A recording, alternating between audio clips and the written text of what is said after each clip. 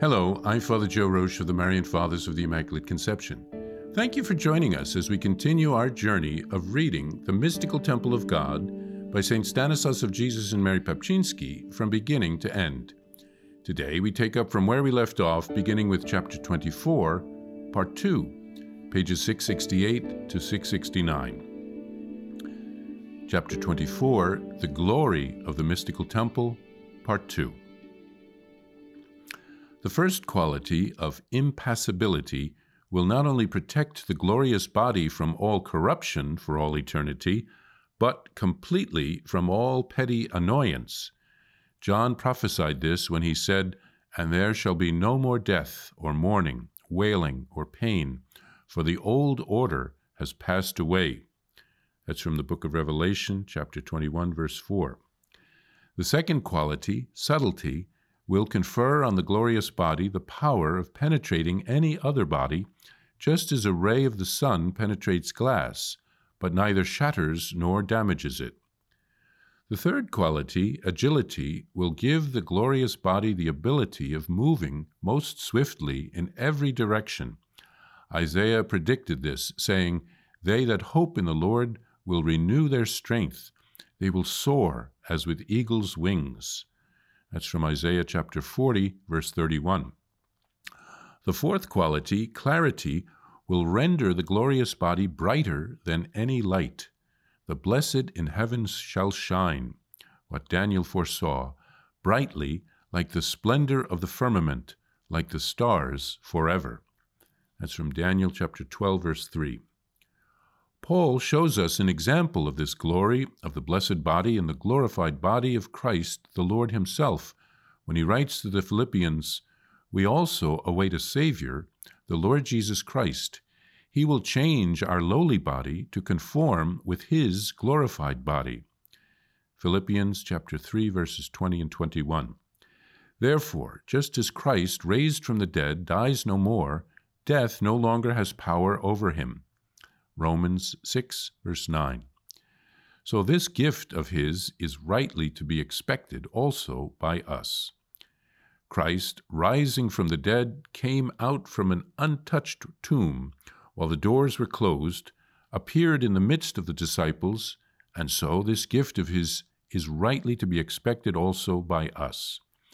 Christ, rising from the dead, gloriously appeared in distant places, at short intervals, both to his most beloved mother and to some very holy women, as well as to his most dear apostles, and to the disciples on their way to a village. And so this gift of his is rightly to be expected also by us. Christ, rising from the dead, was seen, I believe, with no different face than that which on the mountain of Tabor shone like the sun. That's Matthew chapter 17, verse 2. And so this gift of his is rightly to be expected also by us. He will change our lowly body to conform with his glorified body. Philippians 3:21. O glory, to be sought after even by infinite labors. O glory, to be desired, not without the heaviest weariness. Ah, when shall I come and appear before the face of the Lord? Who would dare to speak of the bodily senses to be ineffably beatified? By what fragrance will the sense of smell be refreshed there? By how great a delight the sense of sight will be filled with the most noble, most beautiful, and the most perfect objects of God and all creatures? By how great a pleasure of all savors will be the sense of taste be pampered? By what concert of the most exquisite musical assemblies, so to speak, with the sense of hearing, will the sense of hearing be pleased? And finally, by how great a pleasure will the sense of touch be filled with its own continually flowing glorification? To this sense relates what we mentioned above, as said by the Apostle. It is raised an incorruptible, glorious, powerful, and spiritual body. See 1 Corinthians 15, verses 42 to 44. What David sang applies to hearing. Let the faithful exult in glory. Let the high praise of God be in their throats. That's from Psalm 149, verses 5 and 6. What the same harpist king proposed elsewhere refers to the sense of taste. They have their fill of the prime gifts of your house. From your delightful stream you give them to drink. For with you is the fountain of life. Psalm 36, verses 9 and 10. What Isaiah promised refers to the sense of sight. Then you shall be radiant at what you see. Your heart shall throb and overflow. Isaiah 60, verse 5. Explaining the gift of the sense of smell, he says, "The wilderness shall rejoice and shall flourish like the lily." That's from Isaiah chapter 35, verse 1.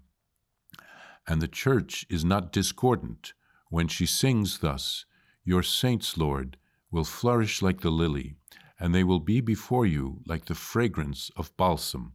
Alleluia.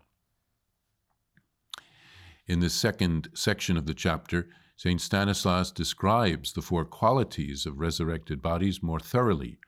He says that the impassibility of the body, or the ability to not suffer, would protect us from all corruption for all eternity. There is no death in heaven, but it would also protect us from all petty annoyances.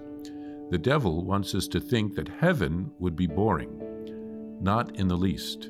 We will never run out of new things to discover and to learn in heaven. Subtlety. We will be able to penetrate other objects. There will be no door locks in heaven. St. Stanislas uses the analogy of the ray of sunlight which passes through glass without damaging it. Agility. The glorified body can move swiftly in any direction, like the queen on a chessboard. And clarity. The glorified body will be brighter than light. St. Stanislas uses the scriptures to show that the glorified bodies of the saints in heaven will become like that of our Lord. Jesus and Mary already have glorified bodies in heaven. Others will have them at the end of time. St. Stanislas then contemplates how our bodily senses will be glorified in heaven, how our sense of smell will be enhanced to appreciate heavenly fragrances. Our sight will be enhanced so that we can contemplate God. Taste, so that we can partake in the heavenly banquets. Our hearing will be able to appreciate the heavenly harmonies of the choirs of angels, and touch, to appreciate the beauty of heaven, the hills, the valleys, the lakes, etc. The scriptures give us a hint of what is to come.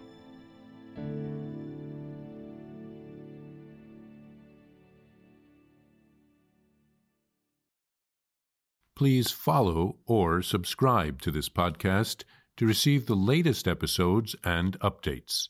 If you have been blessed by this podcast, I invite you to leave a review. Reviews greatly improve our podcast ranking and will help spread this podcast to other people throughout the world. Thank you. I invite you to listen to more shows brought to you by the Marian Fathers of the Immaculate Conception. Join us daily for enriching spiritual content, which will help you on your journey with Jesus Christ. Simply visit DivineMercyPlus.org for a complete list of our shows.